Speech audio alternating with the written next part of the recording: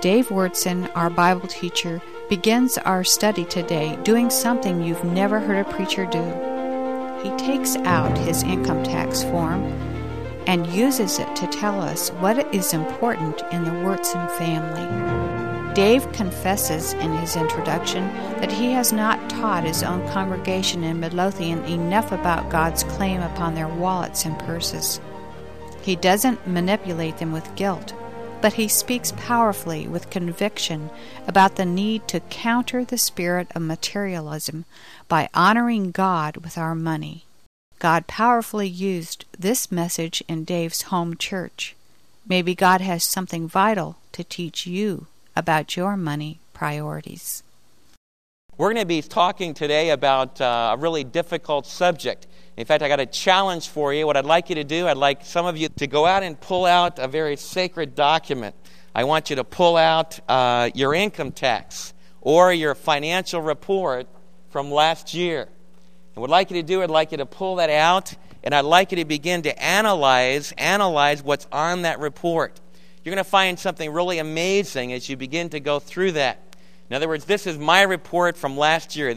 As I look over this report, I can begin to say what's really important to Dave and to Mary Wyrtzen. As I look through here, I can see that health care is very important to Dave and Mary Wyrtzen. As I look at the expenses that we put out, our physical health and the health of our children was very important.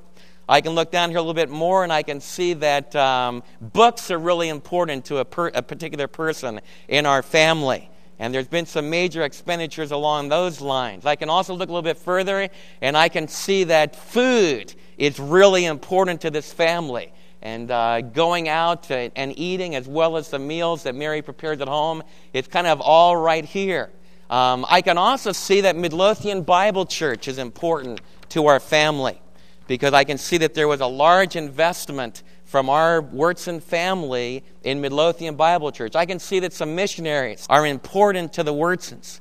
What I want you to realize is that I can pray beautiful prayers and I can teach you beautiful lessons, but the truth of the matter is that this sheet right here, more objectively than anything else, lays out before me what's important to our family and what's important to me. The same thing is true in your life. And in Matthew chapter 6, Jesus talked to us about being delivered from the spirit of Antichrist. As he talked about being delivered from the spirit of Antichrist, he countered it with the spirit of the worship of the true Christ. As he begins to move towards the close of the Sermon on the Mount, the Lord Jesus begins to focus on the way that we use our money. And we look at the contrast was made in verse 24, where Jesus came out and said, you cannot serve God and money. You cannot serve God and money. You're either going to worship the true God or you're going to worship money. The two are mutually exclusive. And we stressed you that Jesus wasn't saying that money was evil in itself. He wasn't saying that it was wrong for us to work jobs. He wasn't saying that all of us needed to take vows of poverty. But what he did say to us is that we need to worship him. We need to get down on our knees before him. We need to adore him and not worship our money. And what we look at in Matthew 6, if you go back to verses 19 through 21, the Lord Jesus comes out with a very important insight into our human nature. He says this in verse 19. You know the verses, and you probably read them many times. Do not store up for yourselves treasures on earth, where moth and rust destroy, and where thieves break in and steal. He's not telling us that we shouldn't save. He's not saying that we shouldn't have insurance policies. But what he's saying is that we shouldn't put our meaning in life, we shouldn't put our reason for getting up in the morning, we shouldn't put all the drive of our life into trying to accumulate treasures here on earth. And then he gives us a very good reason, because it's going to let you down. No matter how secure you might think your investments on earth are, no matter how important you might think that you've got it all nailed down, that your financial accounting is all set up, it can all be gone. There can be great catastrophes that take place. There can be a sudden drop in the market. There's just all kinds of things. A thief can come in and steal a lot of the things that are precious to you, or suddenly your house can burn down. And those are things that have happened right in our congregation. Jesus says, I want you to have your treasure in a place where it's really, really secure. And he says that place is in heaven. Look what it says in verse 20. But store up for yourselves treasures in heaven, where moth and rust do not destroy, where thieves do not break in and steal. And he says this, verse 21, for where your treasure is, there your heart will be also. That's the idea why I want to challenge you to look through your balance sheet for the past year. Take your checkbook and go over it. And honestly, just look at it. Look at those expenditures, because where your treasure is, that's where your heart is going to be. And the one area that I can't fake you out about, the one area that I can't really fake myself out about, is the objectivity of what's written on my financial statement. Like last year, Mary and I, with the help of some friends, we added a little addition on our house, and we added a study so that when you came for counseling, you didn't feel like books were falling over on your head. Before we could get that loan from the bank, we had to come out with a very involved financial statement. And as you look at that financial statement, it's very objective. A banker looks at it, and they can make judgments on whether or not they should loan you money, or whether or not it's a good bet for them to be able to give you that money for what you want to do. It's just a mathematical thing. But what Jesus is telling us is that financial statement also will tell a great deal, a very objective truth about where our heart is. And so as we think about countering the spirit of Antichrist, we're going to be studying about what the Bible really says about finances. What we want to do is we want to open up the pages of Scripture, and I'm going to take it for granted that you really want to seek first the kingdom of God and His righteousness. I want to say this as we begin to talk about what the Scripture says about finances, that I'm not doing this because I want to increase the revenues of the church, although I believe that the Holy Spirit might want to do that. But I think it's very possible that some of us, when it comes to this area of money, are really not submitting it to the Holy Spirit. We're not submitting our pocketbook to the lordship of Jesus Christ. The truth of the matter is, we look at statistics across the evangelical community. Do you know that the average person in those congregations gives about 2.5% to 3% to the Lord of their gross income? In the Old Testament, the people were under law. They gave 10%. Now, I've taught you very much throughout the years that we're not under that law, and that we don't have to just have a rigid rule that we need to give this percentage. But I think in my own life, it really comes home to me that if under the old covenant, if people were moved to bring 3 times a year a tithe of all their agricultural prosperity, and they went and celebrated before the Lord, then how much more should Mary and myself and our kids celebrate in giving to the Lord? I think one of the things I really believe is, and even this week as I've been studying, I think that I've been amiss with you. In other words, I can look back over my messages, and I think that I have taught you periodically and from time to time about money. But to be really honest with you, because I was raised in an evangelist home, and my dad was a major player in Christian leadership, one of my dad's primary responsibilities was to raise money so that Word of Life could function, so we could continue to reach out to young people. In fact, I remember as a little kid waking up in the morning, I'd hear my dad on the telephone, and my dad would be on the telephone with a businessman in Detroit that's a very dear friend of his, and he would say to this friend, he said, "Paul, we've got about 60 kids that really need to get here to Word of Life, and they're not going to be able to get here because of transportation. Is there anything you can do to help it make it possible for these young people to come to camp?" And I'd hear Paul saying, "Well, Jack, I'm going to see what I'm going to do." And then a few weeks later, maybe I'd have this businessman would pay for a Greyhound bus to bring about 60 kids to Word of Life. I remember, other times my daddy would say, "Well, man, I've got to raise $250,000 or Word of Life's not going to be able to pay their bills as we end this fiscal year." And I'd see him get on the phone and begin to talk to people. To be honest with you, as a young kid, I used to feel like, man, how degrading. How in the world, my poor dad has to go and ask people for money. To be honest with you, if I had my druthers, one of the things that pulls me away from the ministry is when there's financial pressure. And I can feel like, man, this is the last thing in the world that I want to do. There's been so many different techniques into the way that we raise money. Sometimes you go and somebody harangues us and put all kinds of guilt upon us. And kind of to stay away from that, we came through the 80s where there was a lot of abuse, and there were certain Christian organizations, especially in the media, that abused us as a body of Christ and abused the evangelical community. And so it's easy for us as we move into the next century to kind of have an attitude, that money's kind of an evil, and we don't really want to talk about it at church, and it's really not something that's that important, and we kind of want to keep it all secret. The truth of the matter is that today, as we've worshiped together, as we sang, today as we study the Word of God, today as we pray, another thing that we should do is we should joyfully bring our contributions to the Lord. And if we're not doing that, then what's happening is that we're missing out on one of the most precious gifts that the Lord wants to give to us. The joy of working hard, the joy of earning a living, and then being able to graciously and generously giving. What happened to a friend of mine's church, Gene Getz, who was very instrumental in our own church family and getting Fellowship Bible Church North going. In the 80s, they were going strong. The church family was growing. But a lot of you know what happened in Texas in the 80s. Suddenly, the economy crashed. The oil market just caved in, and that influenced some of you. It influenced the real estate market, and in Fellowship Bible Church North, there were a lot of young executives that had moved into Plano, and they were all part of the boom economically, but then they became part of the bust. What happened in that bust is suddenly this church family was plunged into some real serious financial need.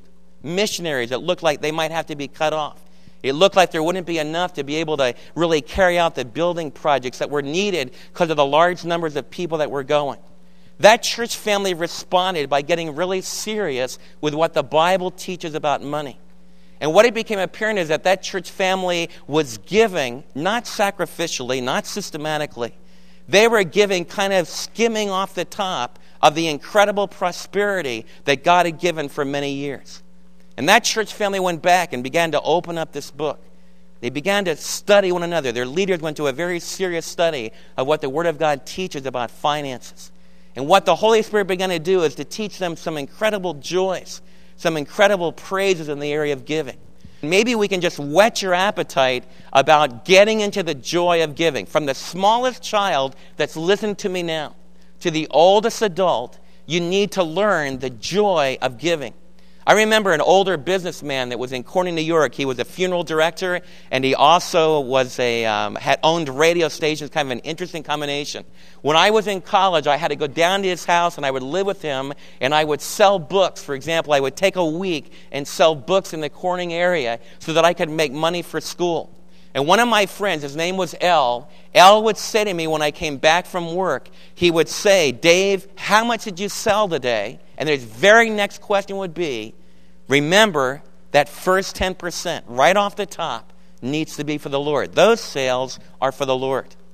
He wasn't a legalist. He wasn't someone that was forcing me to do anything. But as a business person, he would sit me down as a young college student and say, "Dave, one of the things I've found, if I honor the Lord, if I joyously give to Him, not because of rules and regulations, but because of the purpose of my heart towards Him and the praise that I want to have towards Him, then I have a great peace as I carry out the rest of my business.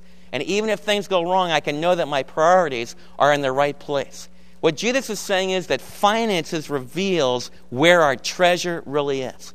What we'd like to do as we begin the study of what the New Testament teaches about finances is let's go back to the very beginning. There's probably no better place to begin to study finances in the body of Christ and to look at what the Jerusalem church did in the very early stages of the foundation of the church. Turn to the book of Acts. We talk about what the Scripture says about finances in a church. As we turn to the book of Acts, we find out that the early church in chapter 1 is sitting there waiting for the fulfillment of the Lord's promise. If you look at Acts chapter 1, you find out that Jesus Christ ascends to heaven. And Jesus Christ assures the church family there that it's just 120 people, a very small group at the time. Jesus assures them that in just a little while that He's going to give a very special gift, the gift of the Holy Spirit.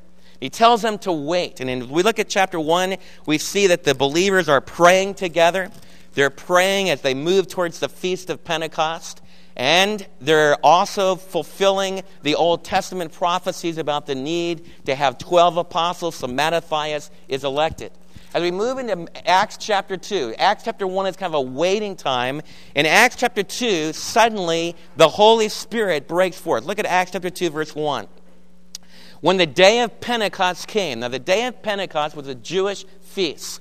3 times a year, the children of Israel had to go to Jerusalem.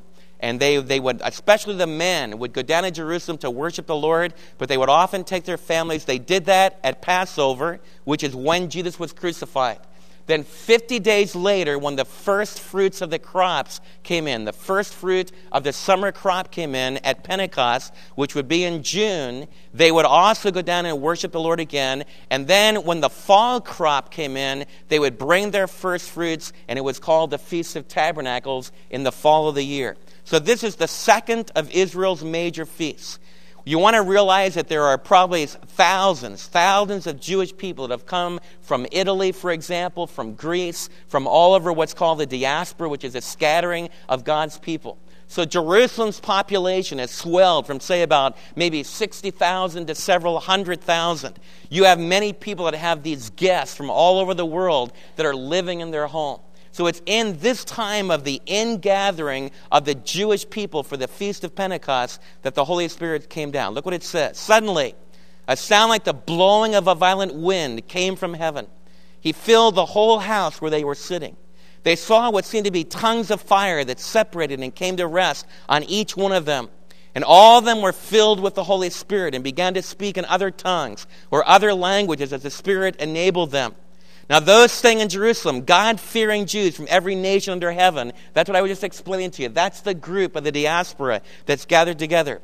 When they heard the sound of the wind. Evidently, throughout the city, it was like this incredible rush of wind that we as Texans could identify with very, very well. There in the upper room as people were praying, almost like an appearance of tongues of fire. Just as the Holy Spirit, when Jesus was baptized, came down in the form of a dove, here we have God again pictorially representing for his people the idea of the flaming power of his Spirit. The flame in the Scripture is a symbol of judgment. It's also a symbol of purification. It's a symbol of the divine presence, like the Shekinah glory. And now the Holy Spirit is anointing these individual believers. In verse 6, when the crowd heard that wind, when they heard the sound, a crowd came together in bewilderment, because each one heard them speaking in his own language. Utterly amazed, are not all these men who are speaking Galileans? Then how is it that each of us hears them in his own native language? Parthians, Medes, Elamites, residents of Mesopotamia, and so forth. They each heard their own dialect, their own language. Now the Holy Spirit did this not just for communication purposes. The Holy Spirit did this because the book of Joel, the prophet Joel promised that in the last days that there would be a group of Jewish people that would be powerfully anointed by the Spirit, and they would have this anointing that would reach out to other people. In fact, in just a few pages, Peter stands up to this crowd and begins to preach to them. Now, there's a lot of debate about, the filling of the Holy Spirit and the baptism of the Holy Spirit, and I want us not to ever be afraid about the power of the Holy Spirit, the manifestation of the Spirit. This is the birth of the church. This is when the body of Christ was born. This is what initiated that new time that Jesus predicted during his earthly ministry, where Jesus would not only reach out to Jewish people, but he would also reach out to Gentiles as well and would mold them together into a new family unity. What created that? What created this union in the body of Christ? What created that oneness of a family relationship was the gift of the Holy Spirit. God manifested himself at the very beginning of the church in a very powerful way. As we read through the rest of the New Testament, we don't always read about the wind. We don't always read about the fire. In fact, it's really only this foundational time where the Holy Spirit chooses to reveal himself in that specific way. But what we do find out is that the Apostle Paul tells us in 1 Corinthians chapter 12, verse 13, that by one Spirit, every single one of us are baptized into the body of Christ. Romans chapter 8 tells us that if you have not the Spirit, you have not Christ. And what the Scripture is telling us is that the moment that you believe in Christ, the moment that you invite Christ into your heart, the Holy Spirit comes to live in you. Ephesians chapter 1 says that by one Spirit we've been sealed with the Holy Spirit of promise. Ephesians chapter 1. What I want all of you to realize as we begin to talk about finances, there's no way that what we say from the Word of God, there's no way that I can reach you if you're not controlled by the Holy Spirit. If you've invited Jesus to come into your heart, if you have come to that moment in your life when you believe that Jesus died on the cross for your sins, you believe that Jesus rose again, that precious, precious gospel that Billy Graham never misses an opportunity to present. If you have heard that message and you've responded to it, then I want you to know that at that moment in time that you are baptized with the Holy Spirit, just as certainly as the early disciples at the beginning of the church at Pentecost. Now, later on, we have another term that's used called the filling of the Holy Spirit. The filling of the Holy Spirit is something that takes place repeatedly. It can take place often in your heart. Those are special times when we feel very much of the presence of the Spirit. That same intensity level of fellowship, that same emotional high is not going to continue every single day of your life. Just like in a marriage, not every single day of your marriage is like the first night of your wedding or the days of your honeymoon. The way that a marriage relationship works is that there's great, great, exciting, passionate times. There's also times like when your kids have the flu or when you have the flu and things are, everyone's running temperature where you don't feel emotionally high. That doesn't mean that the marriage is off. Doesn't mean that your relationship is over. It's part of living in this world. But what I do want you to know is that the book of Acts and all the New Testament makes very clear is that the baptism of the Holy Spirit takes place for all believers. The filling of the Holy Spirit is something that we need to be open to. And I want you to realize that there's no way that what I teach you about finances will reach your heart and you'll be able to understand it, and more importantly, you'll be able to apply it if you're not submitting to the control of the Holy Spirit. The Apostle Paul in Ephesians, likewise, Ephesians 5 likens the control of the Holy Spirit to drunkenness. He says, don't be drunk, don't be filled with wine, but that instead be filled with the Holy Spirit. When someone gets drunk, when someone gets really, plastered with alcohol, that alcohol takes over their personality. There's a new exuberance, or if they're an angry drunk, there's a new anger. But something that's very obvious is that they're not the one that's in control. When we're filled with the Holy Spirit is the one that begins to manifest himself. You see, I believe that is something where the Holy Spirit wants to renew us. He wants to come down and control our lives in a very special way. He wants to be able to explode from within us and enable us to do some things that we might not have ever dreamt that we would do. What makes us prepared for that? Acts chapter 1, the early church was praying. One of the things that I really learned is that it all begins with prayer. When God chooses to really show up, it's amazing what happens. And prayer, in fact, all across the country right now, we're beginning to see some of those fillings of the Holy Spirit. Some special movements where God's people are being touched in a very special way. And I believe that one of the ways the Lord really wants to touch us is in the area of finances. You say, Dave, why do you believe that? Because after Peter preached, as he began to speak to this crowd, and he presented the gospel, and we've studied Peter's sermon many times, as Peter did that, it says as we move towards the end of chapter 2, what happened in that family. And these are verses that we come back to again and again and again. In fact, we have taken the basic actions of our church from Acts 2:42 and following. Look what it says. They devoted themselves to the apostles' teaching. Second of all, they devoted themselves to fellowship. That word fellowship means they devoted themselves to the family unity. Look what else it says. They followed the Lord in fellowship and breaking of bread. They had communion together and to prayer. Look at those priorities. The teaching of the word, the fellowship of the body of Christ, and prayer. Man, every one of us would desire that. And everyone was filled with awe, and many wonders and miraculous signs were done by the apostles. We learned from Paul's writings that one of the signs of an apostle that was giving new revelation, giving us the foundation of the New Testament, were the incredible miracles that they were able to do. But then look at verse 44. All the believers were together. They had everything in common. Selling their possessions and goods, they gave to everyone as he had need. Every day they continued to meet together in the temple courts. They broke bread in their homes and are together with glad and sincere hearts, praising God and enjoying the favor of all the people. And the Lord added to their number daily those who were being saved. This is called in some circles an early form of communism, but there's some radical differences between what happened in the early church and communism. In communism, a government, a totalitarian government, forced you to give up your material possessions, to give up private ownership. There's no private ownership under a communist system. The state owns everything. And then it's supposed to be doled out on an even basis. When in reality, what really happened in Russia is that those in power got all the good things and those out of power got nothing. So the early church was not really communism. This is totally voluntary.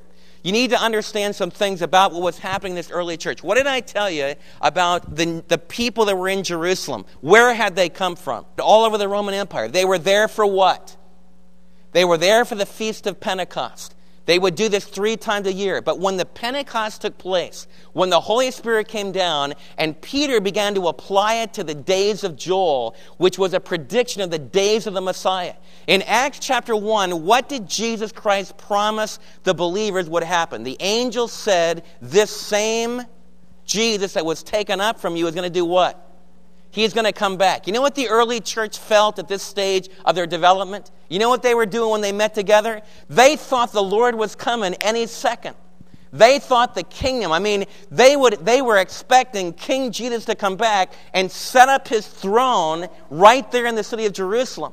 And that's why nobody wanted to go home. You're having like a big special filling of the Lord, a special impact time. Only this is an incredible one at the foundation of the church because these Jewish believers believe that any second the kingdom can be inaugurated.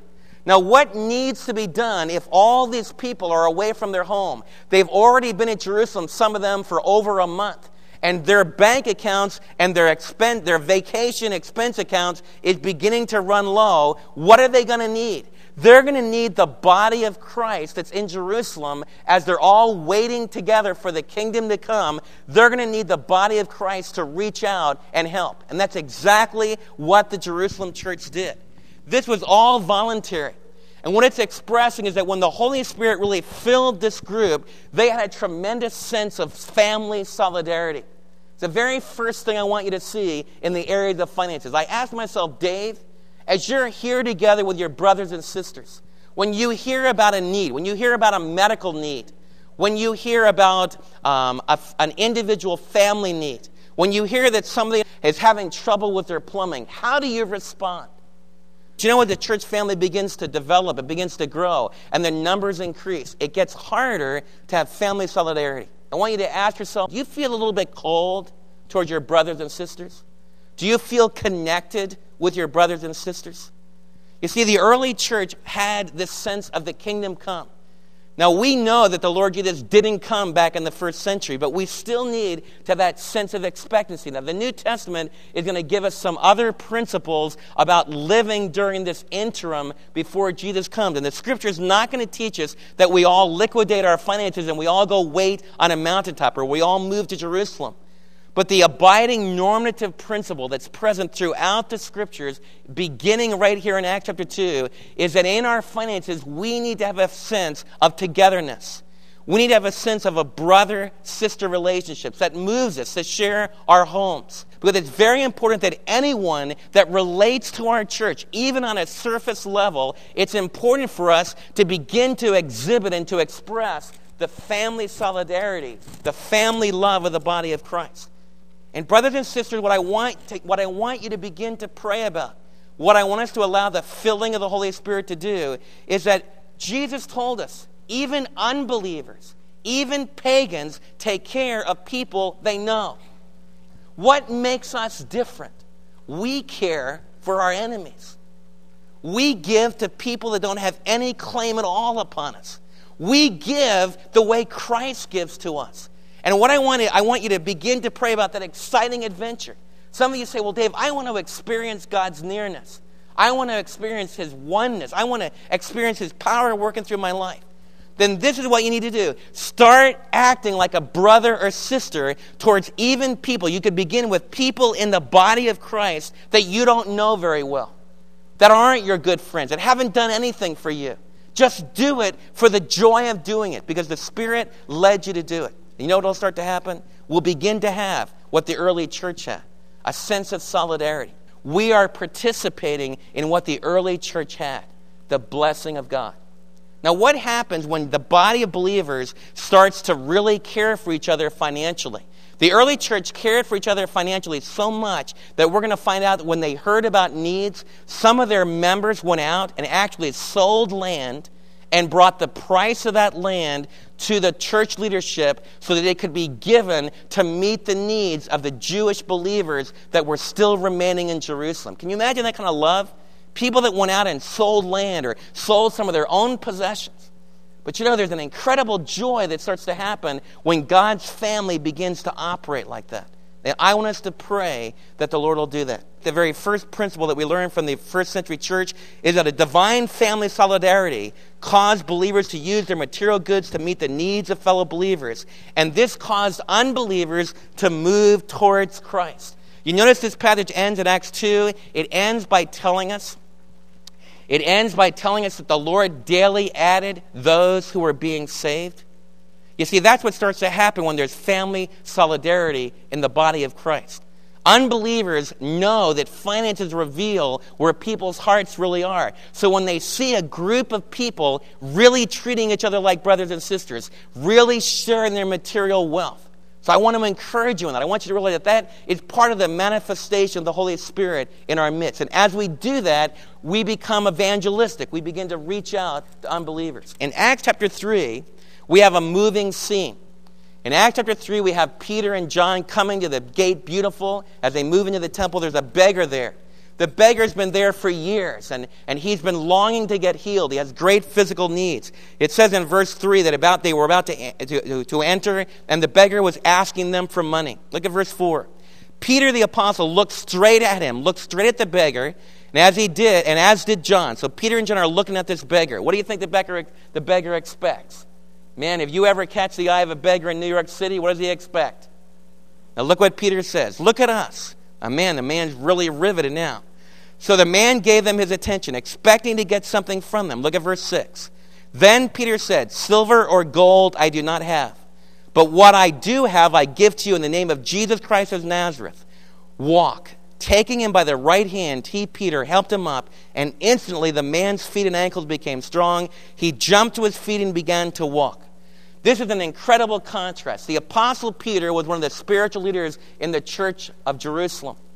And what he says is that he didn't have silver and gold. Do you realize the contrast that was with the Jewish leaders?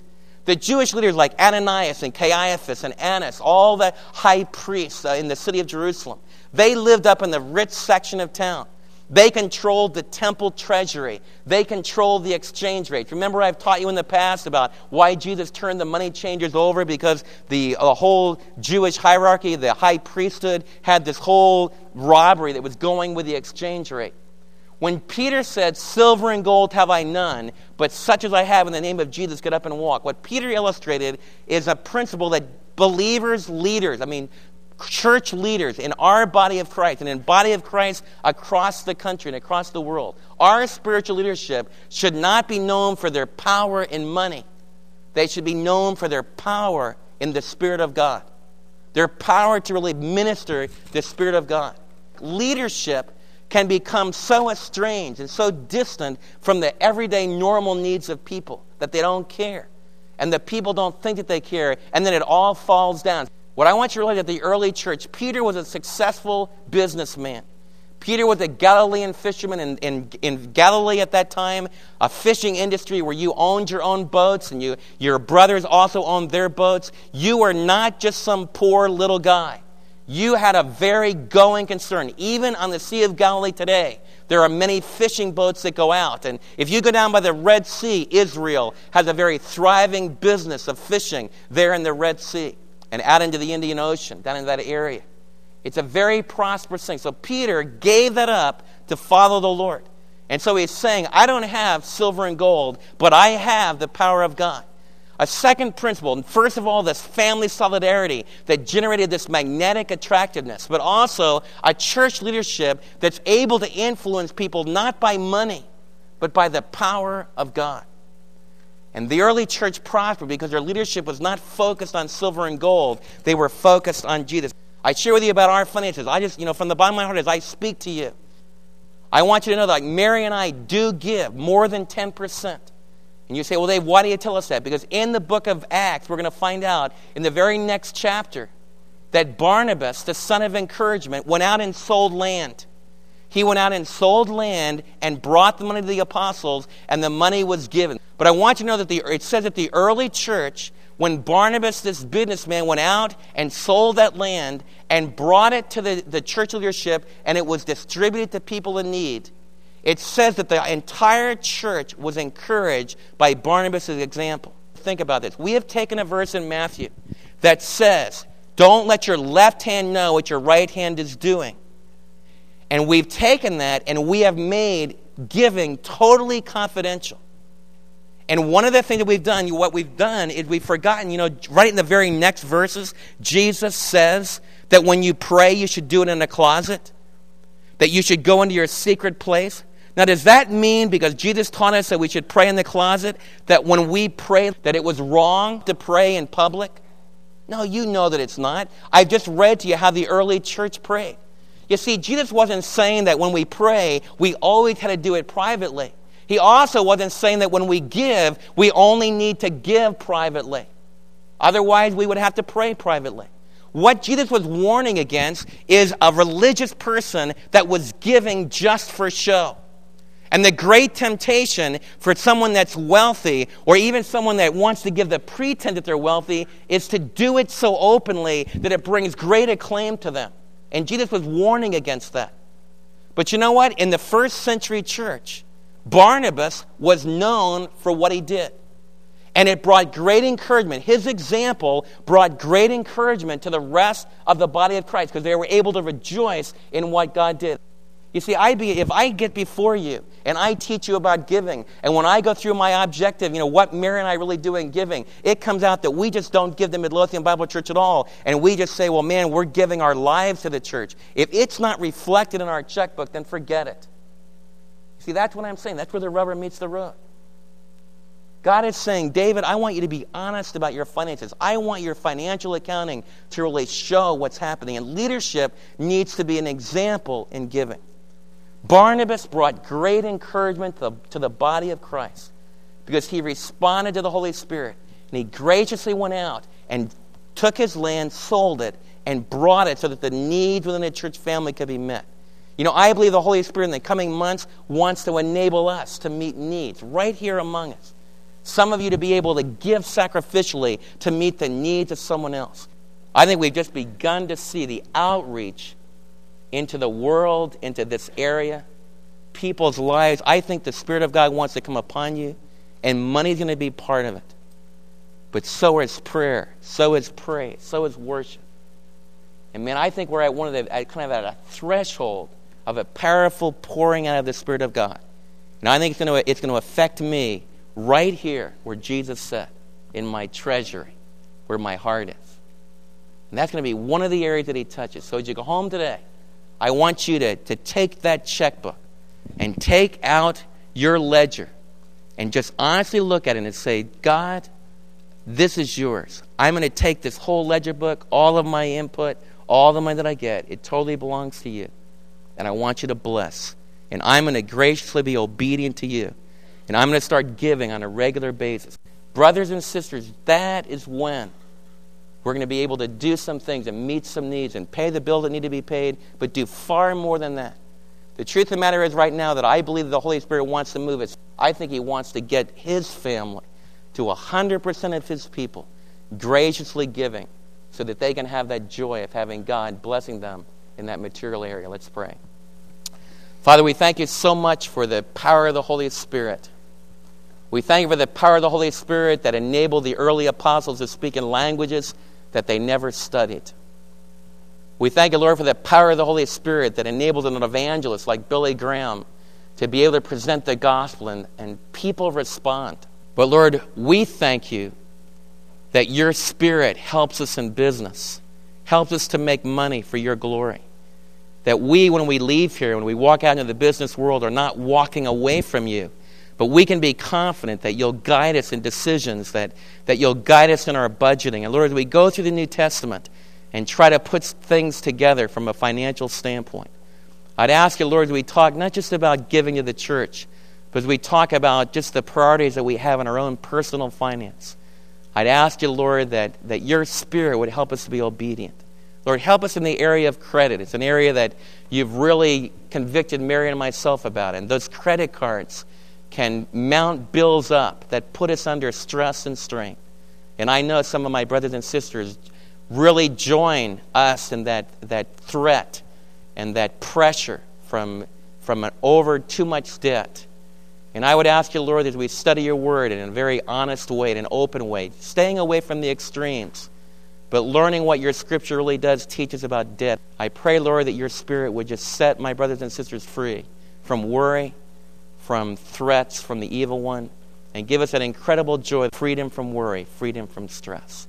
Lord, help us in our use of finances this week to demonstrate a family solidarity towards one another, to demonstrate a magnetic attractiveness to the body of Christ, because unbelievers see the incredible family love that's displayed in the way we use our money for one another. In Jesus' name we pray. Amen.